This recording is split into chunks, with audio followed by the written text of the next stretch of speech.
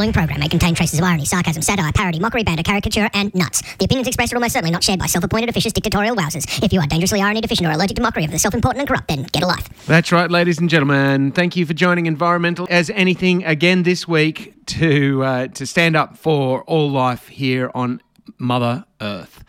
And I'm Sean O'Shannessy, and very glad to be here with you for another episode of all the news, interviews and analysis that we can fit in. I'm also very pleased and grateful to be here on the land of the Bundjalung Nation in the people of the Widjabul Waiable lands here around Lismore, which are stolen lands which have never been ceded, and so I pay respects to elders past, present and emerging, and apologise for the appalling mess that has been made and continues to be made in the name of capitalism.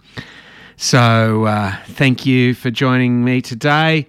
And here in the land of Misrule, governed by the clownish antics of the Lismore City Council, with 4 councillors on that august body actually standing up for the interests and needs of the people of Lismore, and another 6 who are clockwork independents, stooges for the Nats, running on lies and hypocrisy and betraying the trust and the needs of our community. Just top of mind this week after another appalling display of disgraceful behaviour by those clockwork independents. They're the so-called independents who are actually, National Party fronts, but there's in the council chamber this week. So I'll be welcoming one of our actual representatives there in the council chambers, which is of course Adam Guys, and he'll be giving us a bit of a rundown on some of the big issues which were confronted and which were defeated, for which action was defeated by the clockwork independent bloc. So we'll be talking to Adam, and I'll also be talking to Cash, who is a new resident of Lismore, someone who's moved into Lismore since the floods and is being forced into homelessness by or is being threatened with homelessness by the NRRC and its gross behaviour towards all Lismore residents here. So we've got some important local news coming up, and of course somebody else who's always also a local legend and great to have on board for any campaign is our very own Adam Guys. He's a Lismore boy who's he's in the council. He's been in there slogging away trying to make some dent into the general chaos of this particular council chambers with their clockwork independent bloc, as I'm calling them. But he was there on Tuesday night pushing hard for the council to adopt an end to native forest logging, but also there for all the rest of the shenanigans. So Adam, thank you for finding a bit of signal there and making time to talk to Environmental as Anything again today. Good afternoon, Sean. Great to be here, and thanks for the introduction. No, you are always welcome, mate. And it's look, I thought we should start off with your motion to take to the proposed motion to take to the New South Wales local government conference to support an end to native forest logging. Can you tell us what was that proposal briefly, and how did you hope that it would affect the debate on forests? What does Lismore Council have to do with any of that? Yeah, sure. Council is the voice for the community, so I thought it was my obligation and, my principle to bring this motion to the chamber in order for us to debate it. And it was brought about by community members, chiefly from NEFA and some knitting nanas and other community members who were keen to see this issue elevated to the local government New South Wales State Conference, which we have a few times a year. And so this is the chance for councils to feed up issues that matter to them in the local community to be debated and considered at that state level among the other, 150 councils or so across the state. So every year we do this in the chamber, where we will put up a number of what we call notices of motion for consideration at the conference, and they're slightly different to our notice of motion that we bring to the chamber, in that the notice of motion for the local government New South Wales conference is a standing motion, and then councillors can bring motions they want debated at the state conference to the chamber. And so one of these motions was to essentially ban logging in New South Wales state forest. This is native forest logging that we know has had a detrimental impact on our forests for too long now, chiefly driven by the Forestry Corporation of New South Wales, a taxpayer-funded state government organisation, which is loss-making because of its unsustainable way it's managing our forests. And the community feels very strongly about this. I know yourself and many others have been active in this space for very long and relied on citizen scientists and community members and the long history of NEFA in our region defending our forests to be a voice for the voiceless and bring things like this to the public fore so that we can advocate. And I did do that in the chamber, and there, of course, were some surprising and concerning pushback from some of the old guard there. Yeah, the National Party's front people there was one in particular who got up and trotted out some pre-digested Forestry Corporation lies as a way of attacking the community members who stood up. There was a couple of our senior ladies got up and had the courage to speak out, and he had no shame about coming up with spurious and misleading statistics extracted from a report initiated by the logging industry to try to justify their behaviour. But it was actually interesting. I thought that there was a 50-50 split in the vote, that it didn't go on party lines as such, that there was actually some fragmentation of that block of so-called independents. There clearly is a matter of conscience there, but when the conscience came down for Mayor Krieg, he was happy to vote twice to stop this a simple thing from going forward. Do you think there's any chance that that block of independents might actually start to behave in a more independent way? Well, what I've noticed since being on council for nearly 7 years now, and this new regime that's come into power, where they initially started off as a block of 7, it's been very fragmented in recent times, and it was demonstrated in the vote that night on this issue that it wasn't as clear-cut as it might be. It didn't help that one of their folk was absent as well, so they didn't have the numbers as per usual.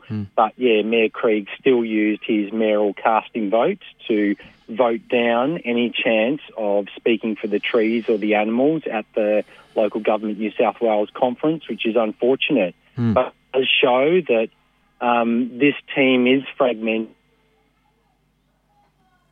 Are you still there, mate? Adam?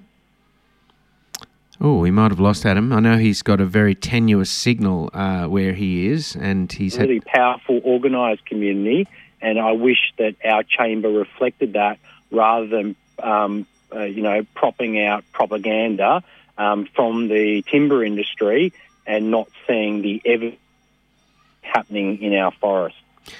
Yes, it is a shame that they want to trot it out on party lines, and it does seem that it was interesting also within that there were 3 different issues that came up on the night, and there was a couple of things that seemed to me to be odd about it. One was that they extended out the proceedings by continuing to have to and fro, cut and thrust within the thing. If they had the numbers in the chamber, which they obviously did, to be able to knock it on the head, it seemed like a lot of time wasted by these. So these people. You know, they came in with this whole thing about, we want to end the time wasting and we want to get on with the business. But in fact, what they ended up doing was extending the whole thing out to a 4-hour session, which could have been knocked over in 2, no worries.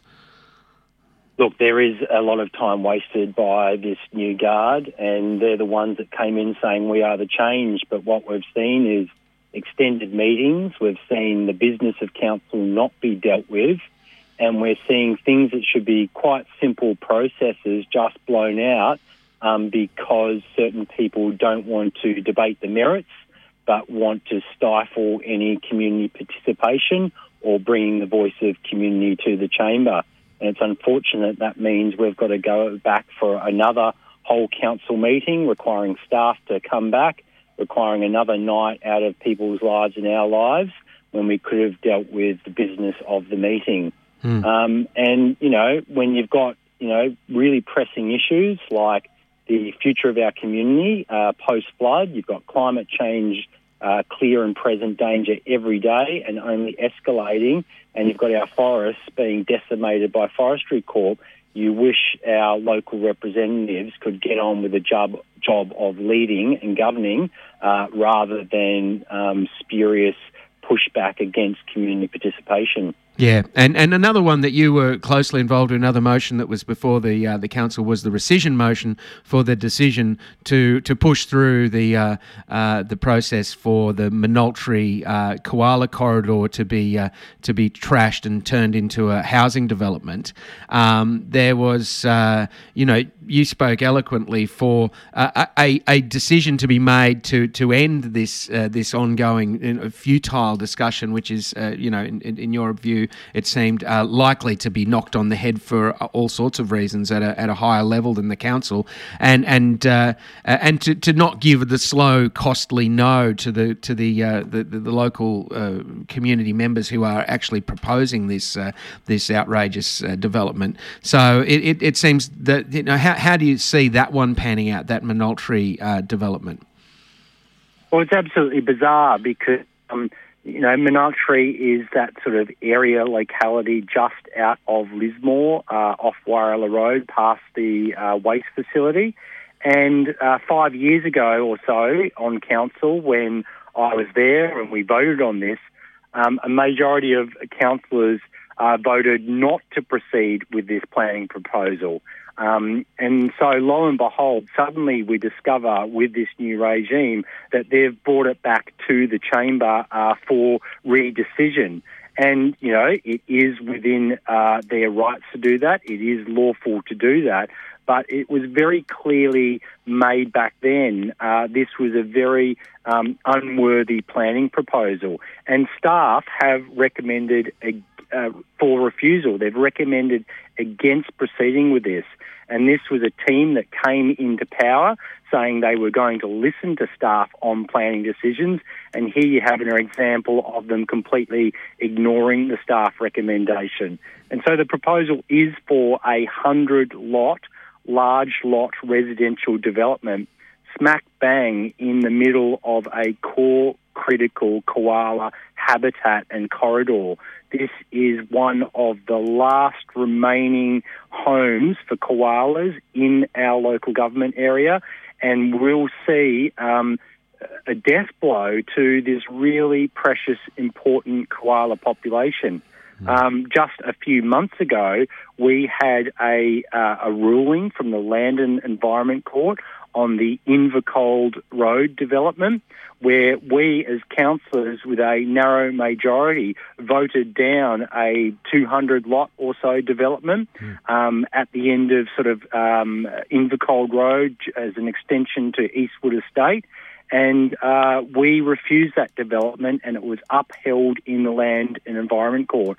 The Land and Environment Court was scathing in their judgment, saying what the proponents had done, what the developer had done to pretend to mitigate against the impact on koalas was inadequate. That even the loss of 20 koala trees in this development, down from, say, 60 koala trees, was still insufficient to mitigate against the impact on koalas. So for this development at Monautri, 100-lot, large lot residential development, that's minimum of 2,500 square metre blocks that are going to have all those traffic movements throughout the development along Whyalla Road, all the housing, the hard standing, the fencing, etc., and inevitably cats and dogs and all the human impacts we have on habitat.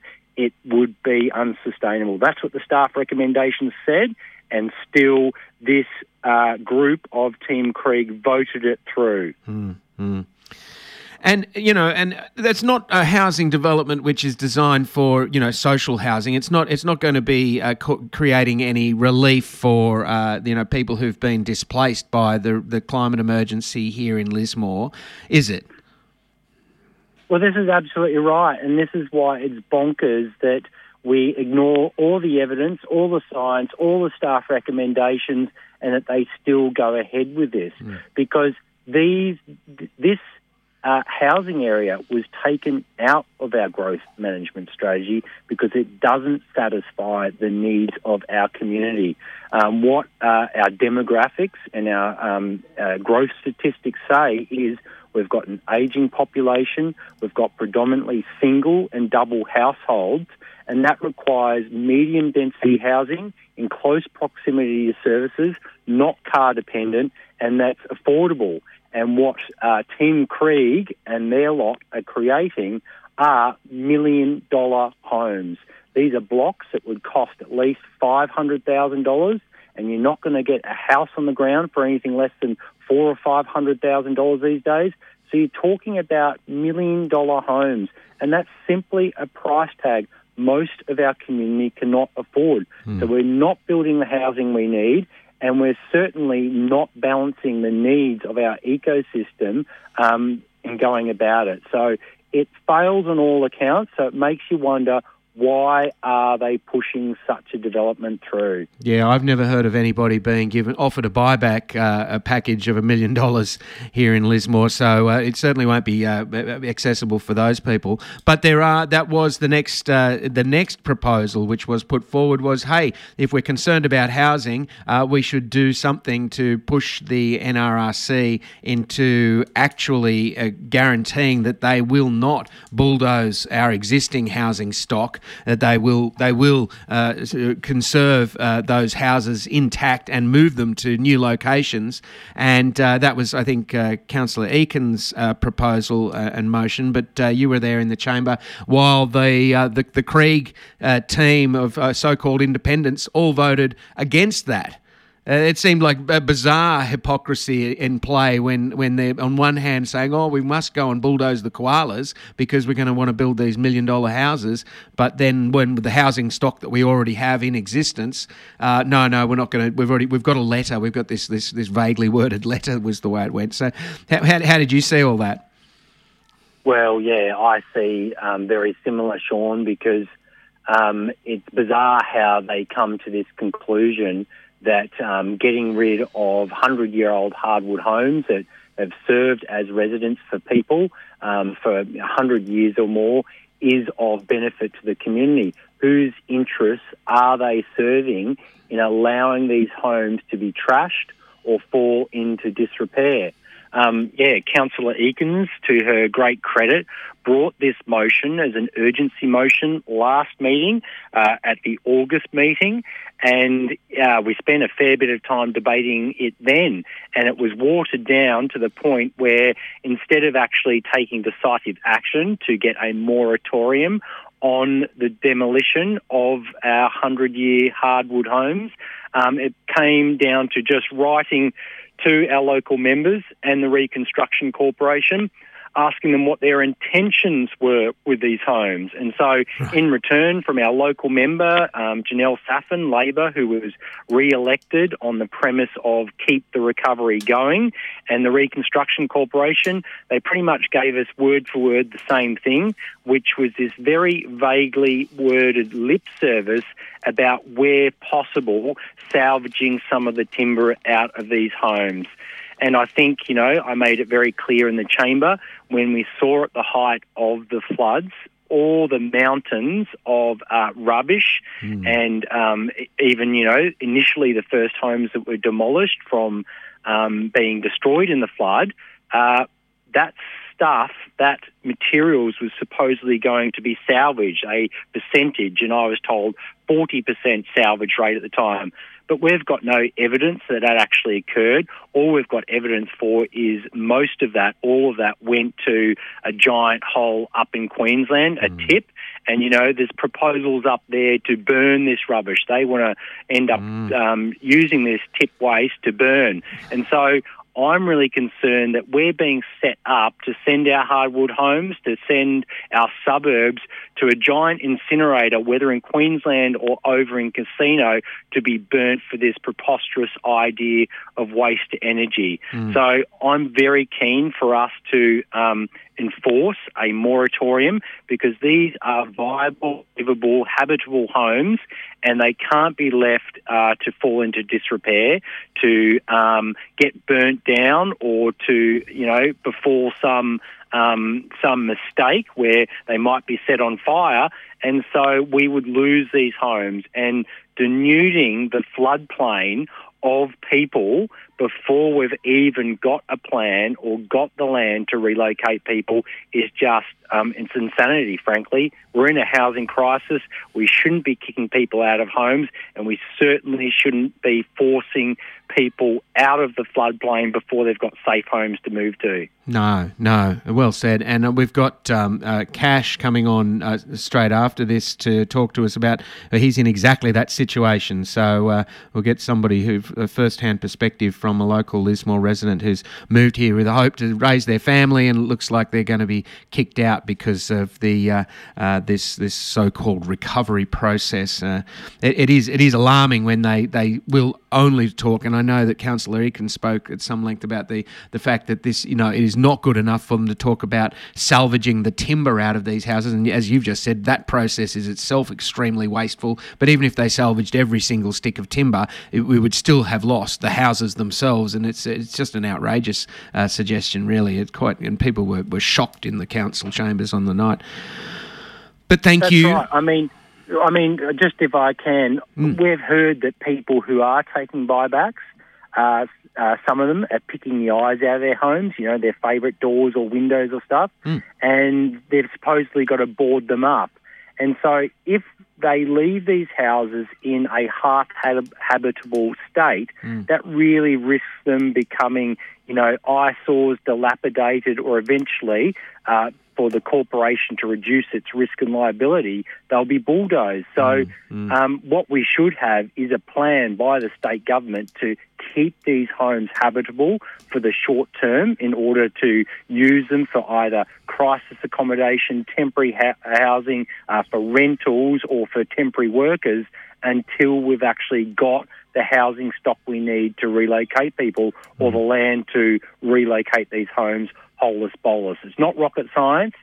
State governments have housing departments, and they should be developing these plans to ensure that we have sufficient housing for our community. Yeah, dead right. And I know that a lot of people out there are becoming angrier with this, and are starting to talk about tearing down those fences, those boarded up houses, opening up those boarded up houses and occupying them so that they can actually have somewhere to live in this city where they want to live and work. And so we'll see how that progresses. It would be terrible if it came to the point where the community had to take this action without the authority of their so-called representatives. But thank you, Adam, for being one of the good guys in that chamber and making sure that we do get representation. And I hope you are not too jaded or exhausted by the constant battle. Sean, I keep going for people like you and the wonderful people who come along to council meetings and really voice the concerns of our wonderful community. Thank you. We'll talk again soon, hey mate. Thanks, Sean. See ya. See ya. That was Lismore City Councillor Adam Guise, and he was talking there about last Tuesday's council meetings. Like, as I said, the city of Misrule, it should be called, because it was utterly a disgraceful display from the ruling cabal of proto-nats who were running the show there. Anyway, this is Environmental as Anything.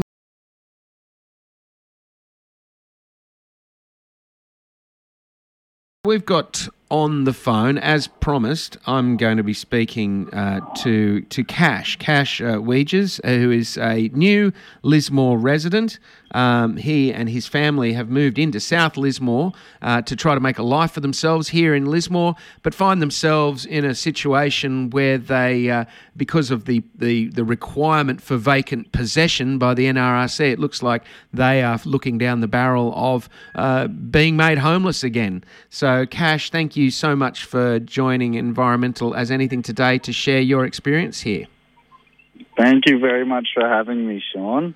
I was most welcome, and I was interested to meet you there at the council chambers the other night. Before we get into the details of your particular story, what was your layman's opinion of the performance there of our local council? A performance, indeed, it was. Yeah, I was taken aback. I have not. It's the first time I've ever been present at a council meeting. And I was shocked by the overall the way that it took place.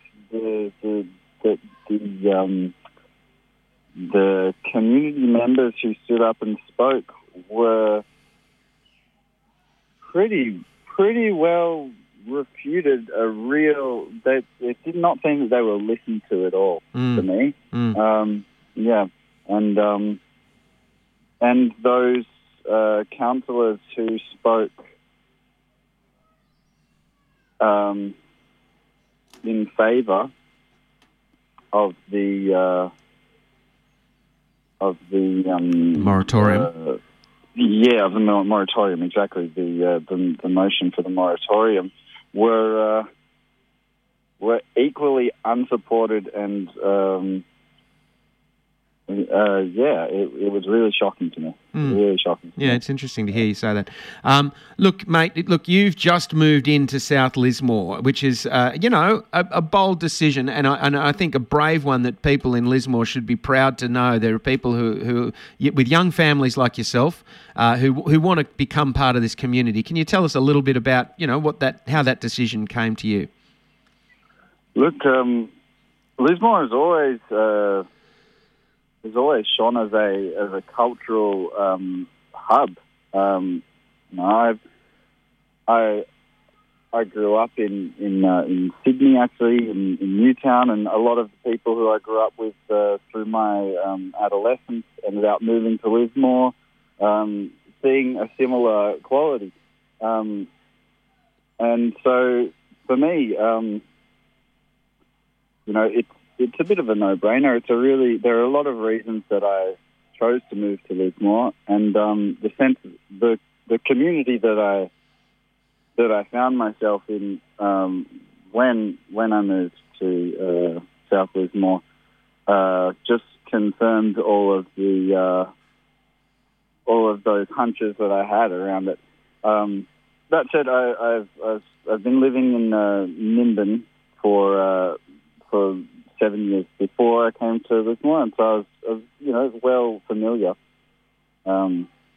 with it,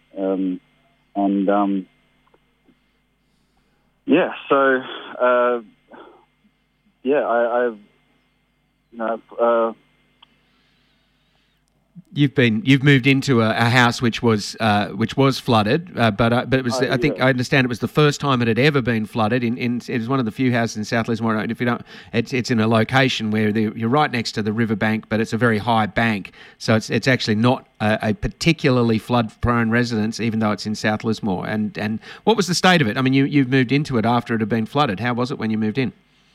So when I moved in, which would have been probably just under about 5 months ago. So it was really good.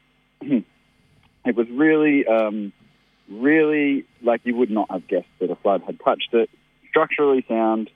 I've heard from neighbours, from a neighbour that no renovations were required, but a kitchen cabinet had to be replaced.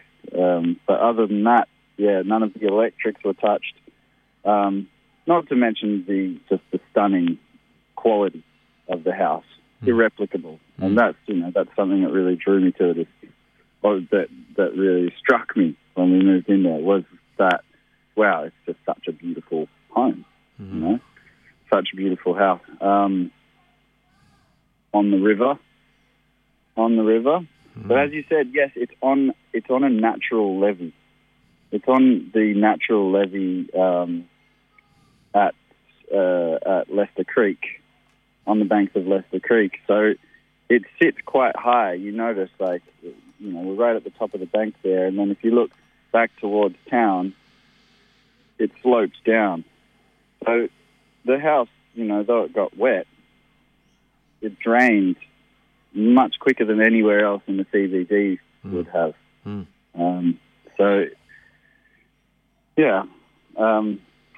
For all practical purposes, absolutely tenable. Yeah. I mean, I'll tell you a bit more about where I was at that time. Sure. When we moved in, so I'd been doing the rental, the rental circuit. The roundabout. Yeah. Yeah, the roundabout. 6 months here, and then the place gets sold. 6 months there. I've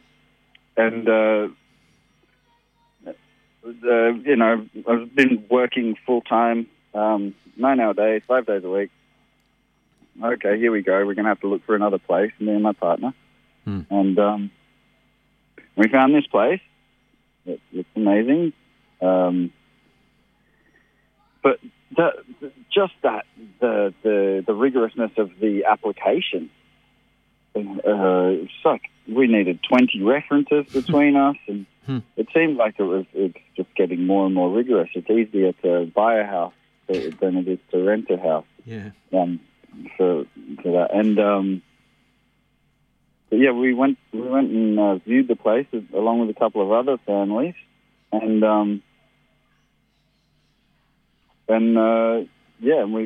we got it. So we were stoked, but. Here we are. I mean, so after all of that, rigorous process that you just described, and many people will know exactly what you're talking about. Anybody who rents a house has to go through that terribly humiliating and debilitating process, really. But it truly is. I was working full time while my partner had to put a few days into actually sorting this all out and communicating to me while I was at work. So it's difficult to take time, on your breaks to actually organise all that. It's a full-time job trying to get a rental, and then to be told, "Oh, you're going again." It's you have to move all your life. Everyone knows. Anyone knows who's done it. Yeah. So those words, vacant possession, that they use to describe it, it sort of dismisses all of that huge amount of commitment and effort that you've made with as being in some way not worthy of a response. But you're saying that that in that street that all the houses have been offered buybacks, but most aren't accepting. So a lot of people are committed to staying right there. Yes.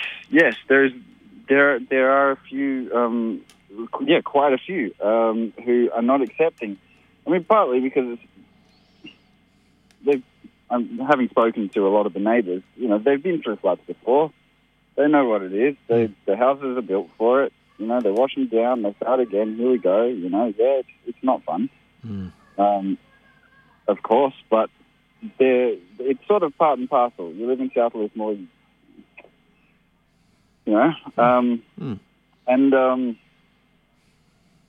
I think a lot of people it's an affordable part of the Northern Rivers comparatively. So although the buyback offers are higher than what they may have paid for the house, they're still going to struggle to get anything anywhere else within that price range. And so I think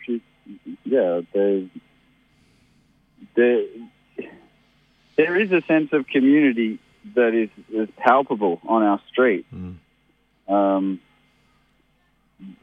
That we're all looking out for each other. We're all looking out for each other. But that said, it seems that the way that this buyback scheme is constructed, it seems to be designed to drive the community apart. I mean, that's how in that it's like this vacant possession thing. So that forces landlords to evict their tenants if they want the buyback, which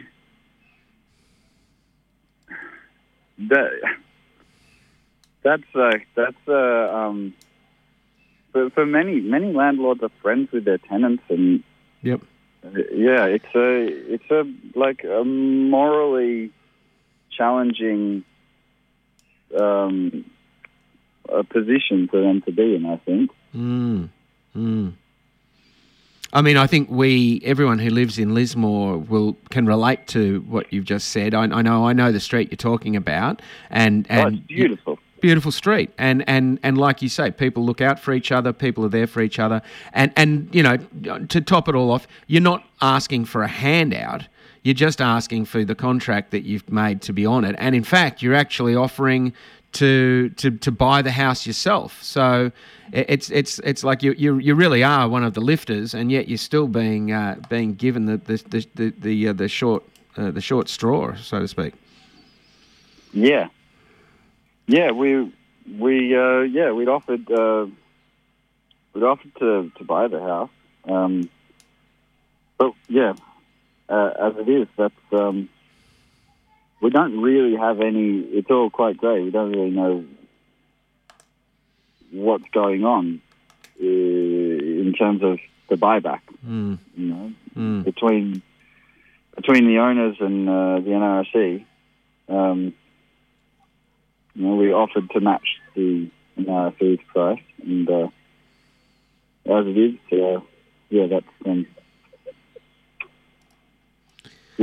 that's not our offer's not accepted. Yeah.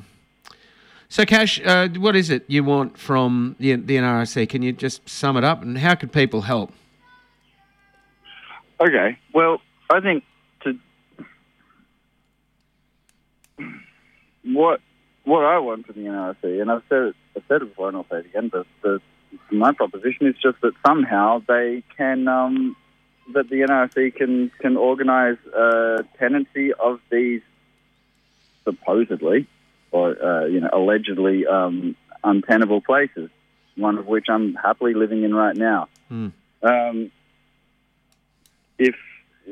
If they have to employ some sort of real estate agent or whatever, then I'm sure they've got the budget for it.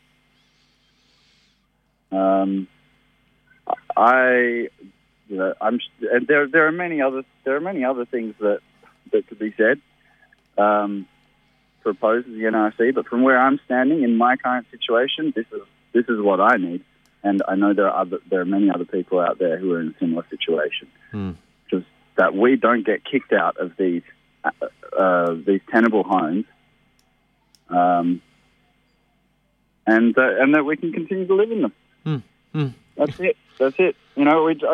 2 months ago, the next door neighbour's place. 2 months ago, there was a family living in there.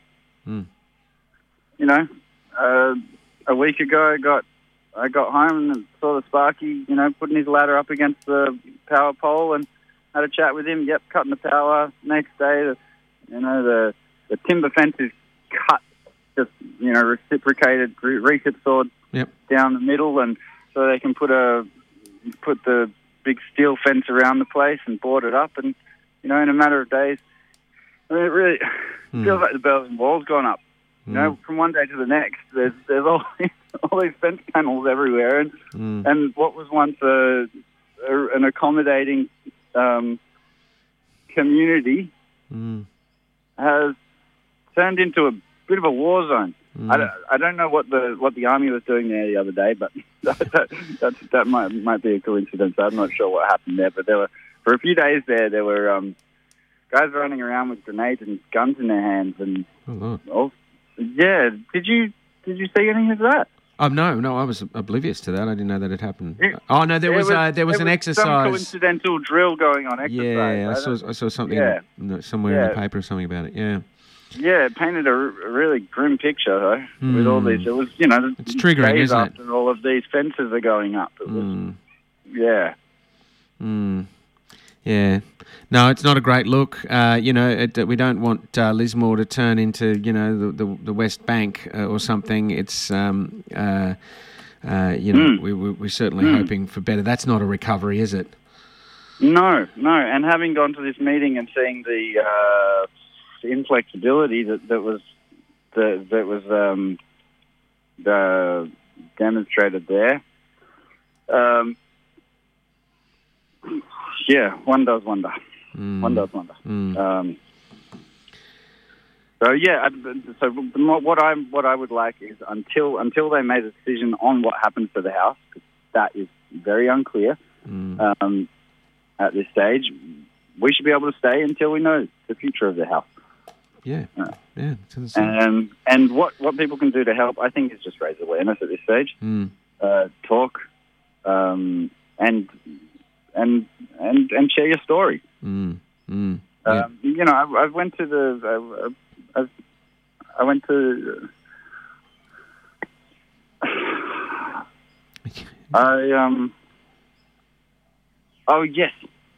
get in contact with Reclaim Our Recovery.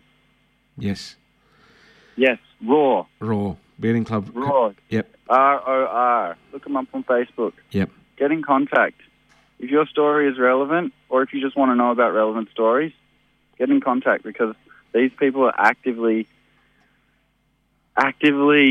making something happen, and getting the conversation rolling, because it's amazing how few people are aware of what's behind those banners and all of the what's behind it all. Yeah, that sounds like a good. It sounds like enough for people to be doing for one day, but it's a good start, a good starting point. You start sharing that information around and get in touch with Reclaim Our Recovery. That seems like good advice. And in the meantime, I hope you and your family are safe and comfortable and secure where you are, and that you get the best outcome that you need for you and yours, mate. I really appreciate you spending the time here with us today on Environmental As Anything. Thanks for sharing your story. Thank you, Sean. No worries. Thank you very much for having me. Yep. Well, keep me posted if there's as there are developments. We'd love to follow up. Yes. Excellent. Okay. Well, I'll stay tuned. Good on you, Cash. Take care, mate. See ya. That's Cash Weegers. He's a South Lismore resident. Him and his young family trying to make a fresh start here in Lismore, being told they have to leave the house they're living in because it's unlivable, apparently.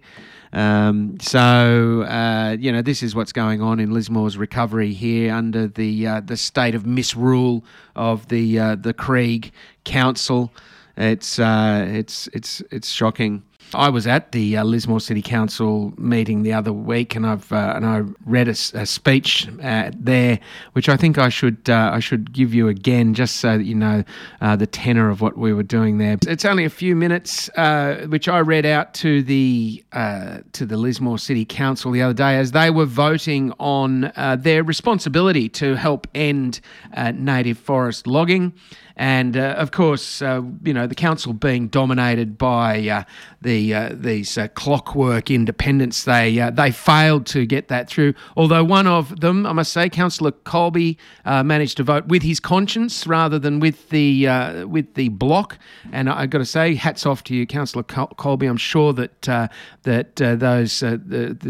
so there are some who are giving you a bit of a hard time about having done the right thing there, but it was a tied vote for the forests, and thanks to it proved that Mayor Krieg was absolutely committed to continuing with the National Party koala killer agenda with his not just one but two votes to refuse to send Lismore's concerns for our forests to the state conference of local government, the local government conference, which is happening here in New South Wales soon. So anyway, the Adam Guys, who will be with us very soon, was proposing this motion be put to the local government conference that we support the end to the logging of our koala habitat and the destruction of our native forests.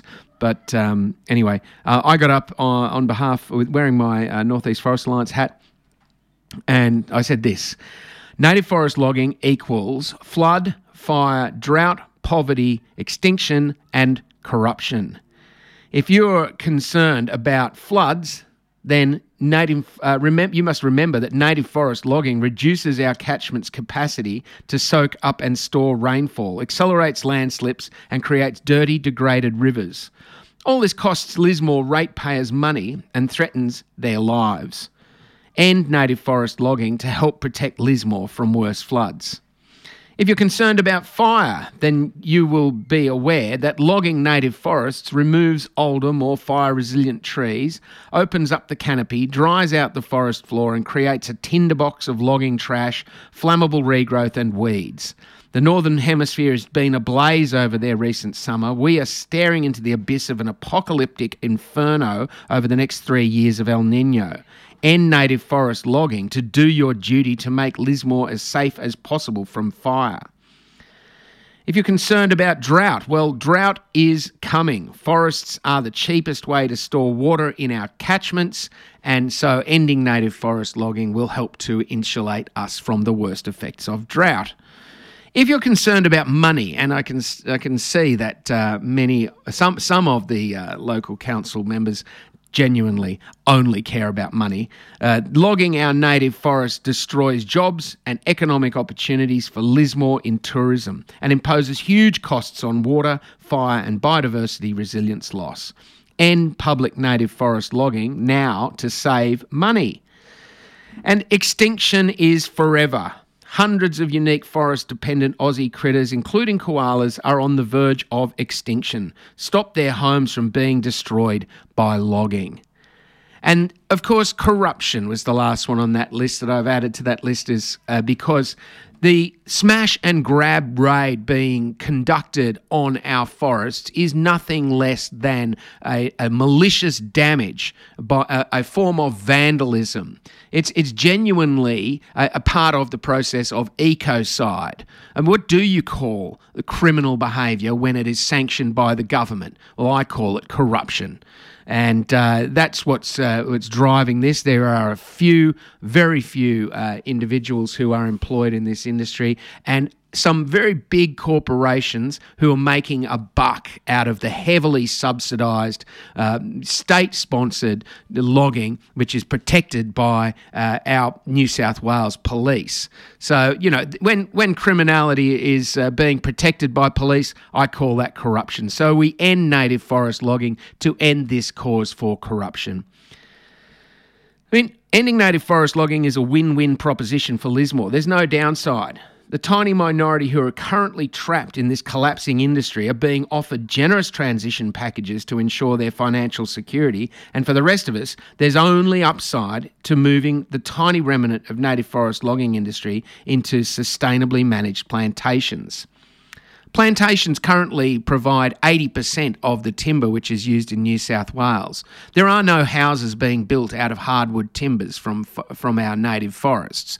People make this strange and false leap that we must keep logging our native forests. We must drive our koalas to extinction because we need to build more houses. Well, there's all sorts of things wrong with that statement. The first of which, of course, is that we are not building houses out of our native forests. The other part of that, which is wrong, is to say that our housing should come at the expense of the extinction of our koalas, which has been blithely accepted by at least one of the councillors who spoke in the chamber just on Tuesday. I know most of you are fundamentally decent human beings who want what's best for your families and for the broader community. Take this opportunity tonight to make a positive difference to the world you're leaving your children and their children. Vote for this motion tonight. And I went on to say that while you're at it, Lismore cannot afford to destroy any more of its last remnants of core koala habitat, and at Monoultrie, stand up for the koalas as per the recommendations of the council's own staff and the overwhelming majority of concerned citizens, and refuse the inappropriate development there.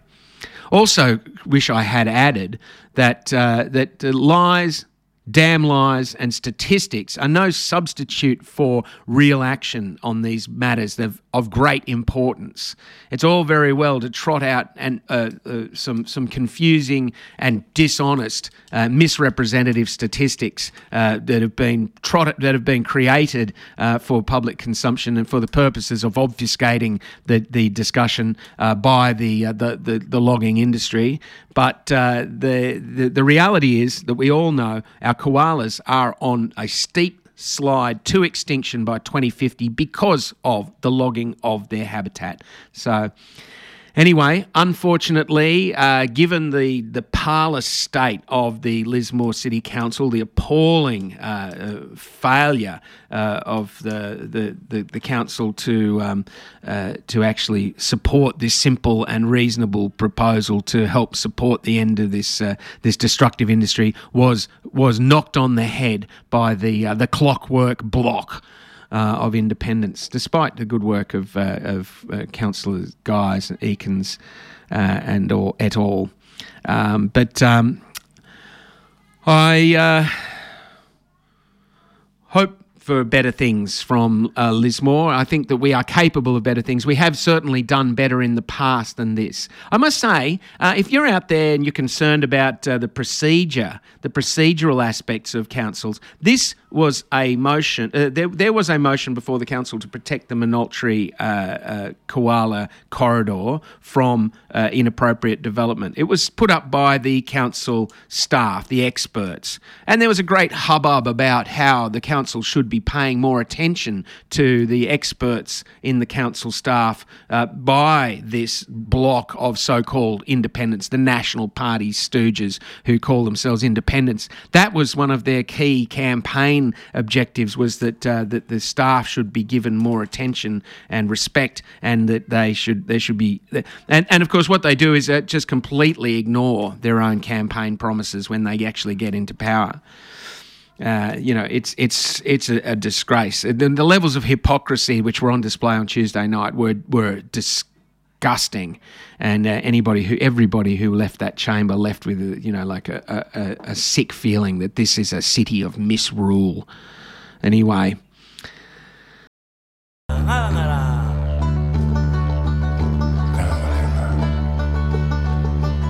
Next up on the Environmental Is Anything podcast, is a great privilege to be able to present the marvellous Meg Nielsen from our sister program, Celebrating Earth and Art. She's talking to a representative from the Save Bruns Scribbly Gums group, who are fighting to protect the foreshores of the Brunswick River and its tributaries. I have on the line ecologist James Barry. James is the campaign leader for Save the Bruns Scribbly Gums. And as I said to you, I've already asked James to tell us about this very precious piece of habitat.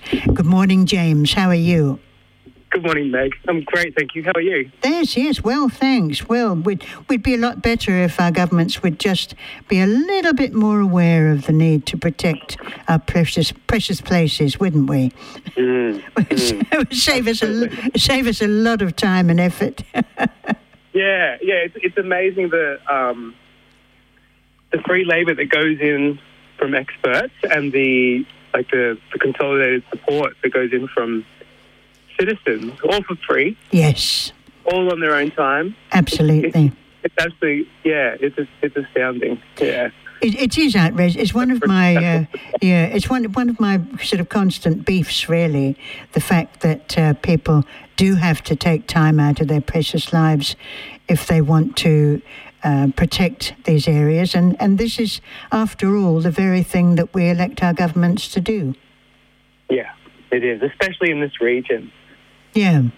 Across the nation, but especially in this region. Yeah. So we'd love to see that reflected in the political decision making. Yeah, that's right. Yes. Yeah. Keep up the pressure, folks.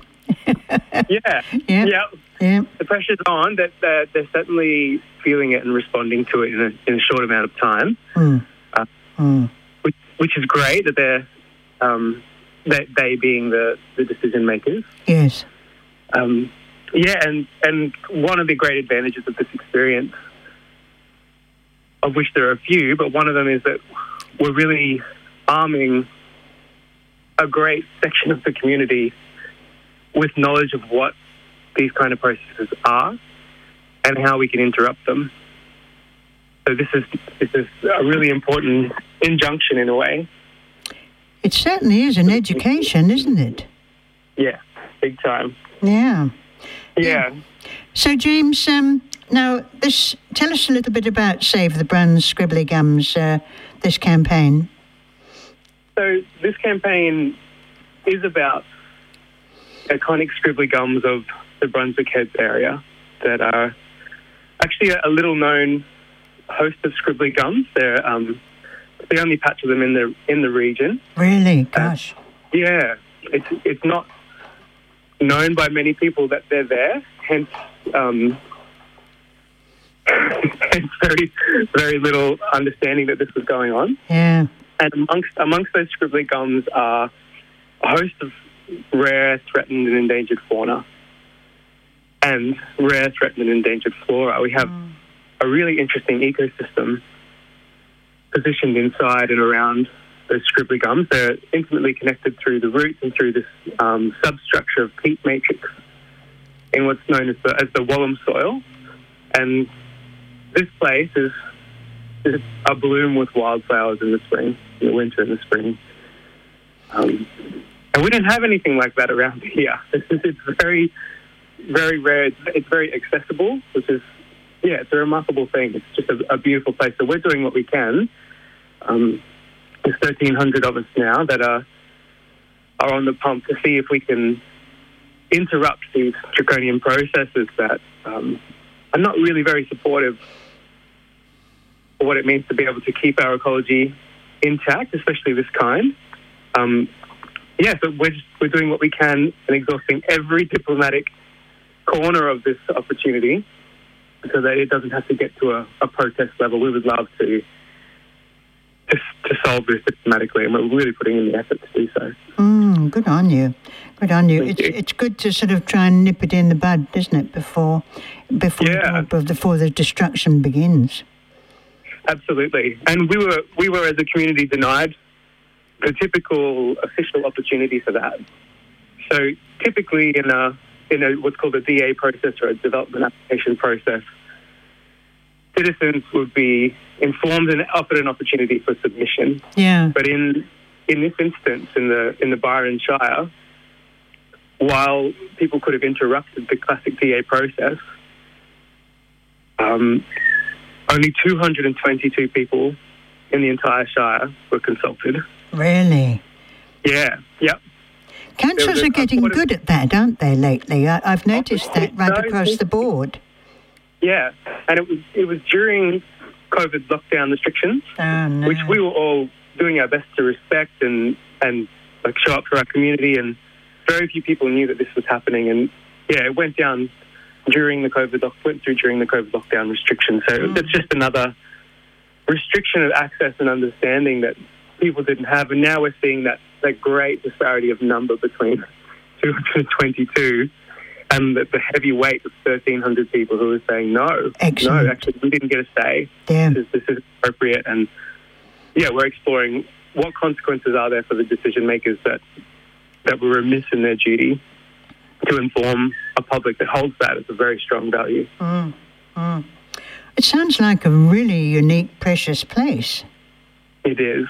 It's gorgeous. It hosts so many rare and wonderful wildflowers, and the unique and preciousness of it is, I'm a person who grows plants for a living and have done so for a long time. Right. And so I'm really aware of what it takes to propagate and to nourish and keep plants growing in a garden setting, in a forest setting. And this is a type of ecology that we can't replicate. You can't just dig it up and put it somewhere else. I can't just propagate it, put it somewhere else. It needs this very specific geology and hydrology, which is the soil structure and water presence. So it's a salt marsh, it's a swamp that they want to build on. Which is madness in itself. It is. It's just a very pretty swamp. Yeah. And that there are great concerns, even within council, actually. In their notice of determination, they've stated that they're not confident that it will drain. No. So this isn't a flood-famous, in fact, shire. So we're on the case for that too, because a lot of us who are involved in this are also flood affected, and we're very interested in supporting development that is out of the flood zone and is sustainable for the region. There's plenty of weeds covering the shire. There's camphor laurel, infamously lantana all over the place. And services are possible in those areas. And this is unique. This is a really unique spot. And a host to some really unique and rare animals as well. So we've got the Wallam froglet in there, which is a frog that is the size of about a third of your pinky fingernail, and it's got a big, loud meeping sound. And with it is the Wallam sedge frog, which is even more. Both of them are classified as vulnerable to extinction. Oh my! And I'm smiling broadly. You can't see me, but frogs really are my thing. Frogs and lizards. So there's the Wallam froglet and the wobbin and the Wallam sedge frog. Did you say? Yeah, that's right. Oh my! I don't think I've ever seen them. Well, there you go. And that's not their fault and not yours either. They only can live in these really rare conditions. And these animals that are nationally protected. They're part of the EPBC, that they're a Commonwealth protected animal. And in this instance, there's been some legal loopholes that these decision makers have jumped through to try to get this place approved and underway.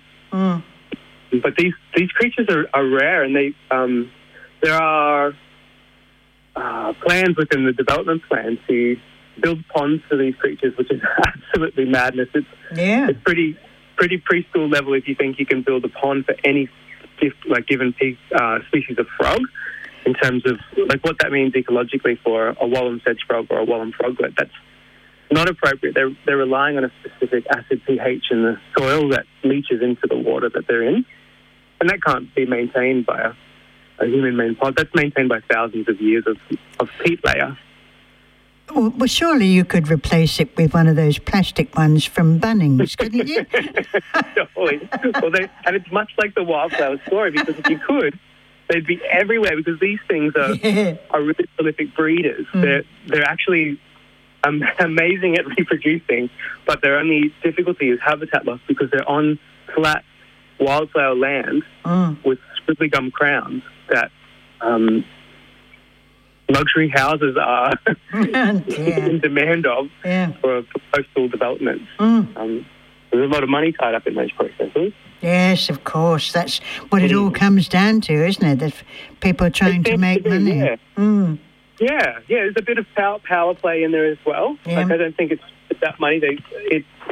From what I can tell, as I look into it psychologically, I can really see that money is a big part of the puzzle. But power and precedent are involved as well. Like I really understand it as a matter of I'm trying to think of a word, but I'll just say again, power. Yeah.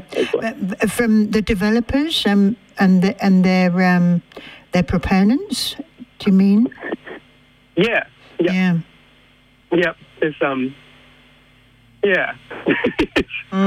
That's the currency for them, and it seems like the currency for the community is more, how can we preserve this for future generations? This is something that you can be in a place like this and feel really quite regulated in your nervous system and your emotions. Yes. It can wash away troubles. And in the Shire, we have Byron. We have this issue of, to get to places like that, you kind of got to drive up a big windy road and spend an hour dodging people that are driving in the middle. That's These right. sort of things. But this is a hyper accessible place that, we would love to explore opportunities with council of how this could, and with the state government, of how this could be a place of conservation and a place of ecological education for our community.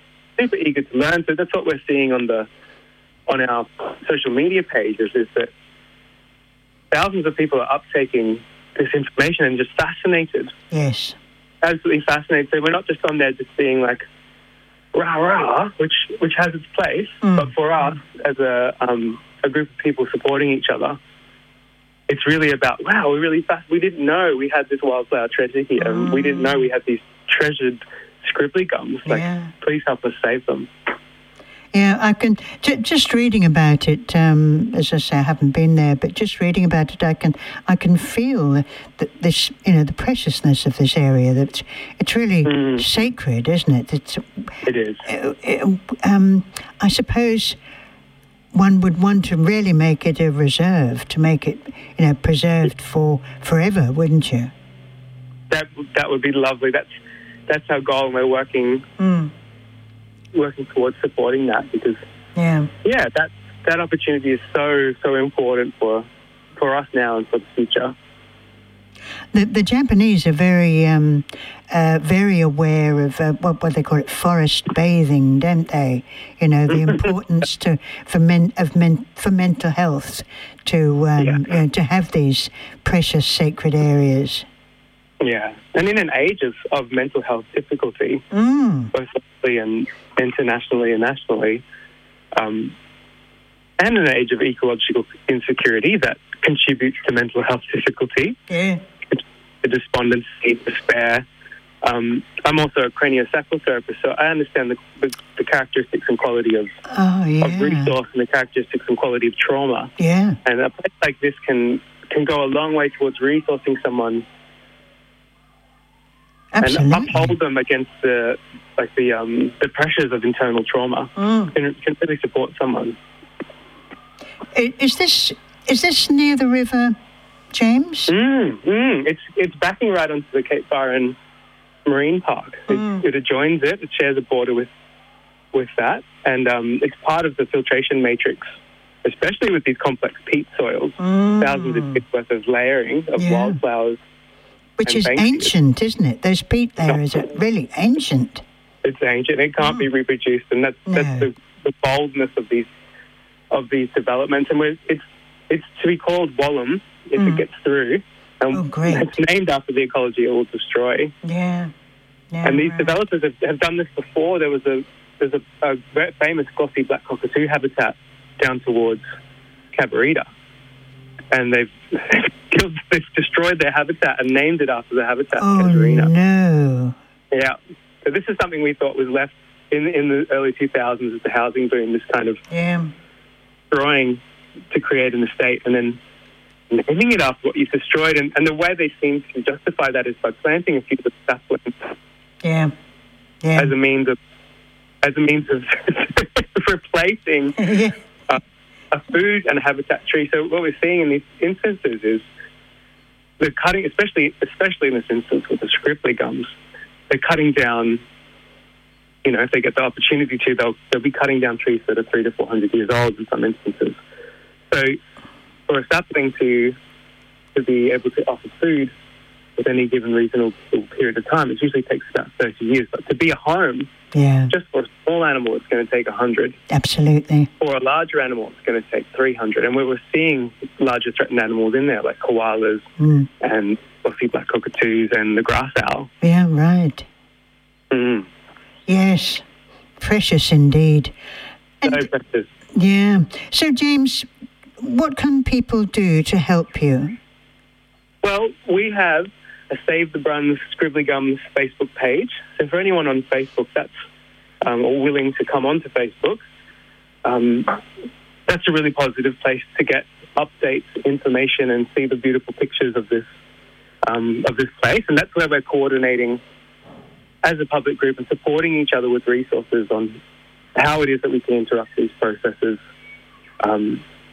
At first and at best diplomatically, and that's where we are at the moment. We're in that diplomatic negotiation stage with council. We've engaged with the state government. We're looking into options for advocacy, which are looking really positive for this group. So in that, Save the Bruns Scribbly Gums, the Bruns being BRUNS. That's where anyone's welcome to join the group, and we'd love to have your support there. Well, I joined. We'd love to be there. Yeah, yes, I Thank joined, you. James, because I can see even from from this distance how precious this place is. It's thank you, Meg. yeah, Thank you. My goodness, I wish you all the very best of luck. But also, Thank you so much. James, I'd like you to come back if you would and just tell us, how things are going.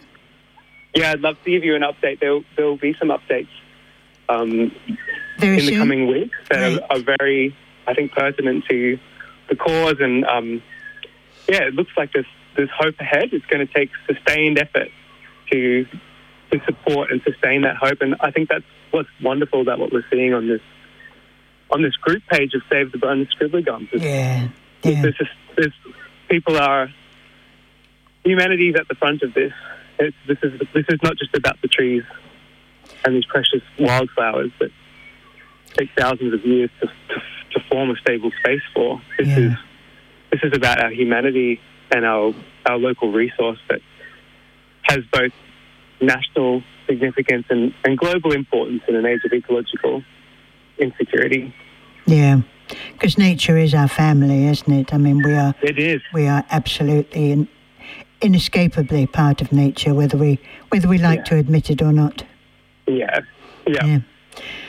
James, thank you so much. Really appreciate you taking the time, and all the very best for your campaign. Thank you. I'm sure you'll get the better of them. But thanks so much. Yeah. Share your support. Yeah, we need everybody. I'm here. Yeah, thank you. Talk to you soon. Talk to you soon, Meg. Thank you. Bye. Bye. Ecologist James Barry, my goodness. What fabulous work our people do, eh? Don't you just love our community? They've got all these wonderful skills and they use them. They use them to protect our family, because that's what nature is. It's our family. We're part of nature.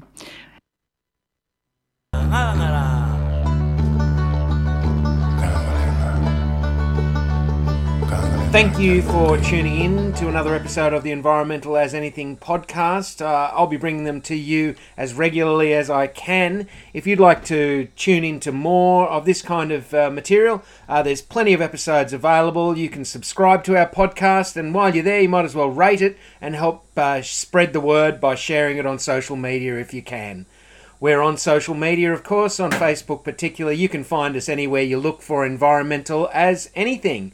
And if you're really keen to see the show carry on, please do go and support us on Patreon. Again, you can find us by just searching Environmental As Anything Patreon. Thank you for your support. Be gentle with yourselves, be kind to each other, and remember, we are all in this together.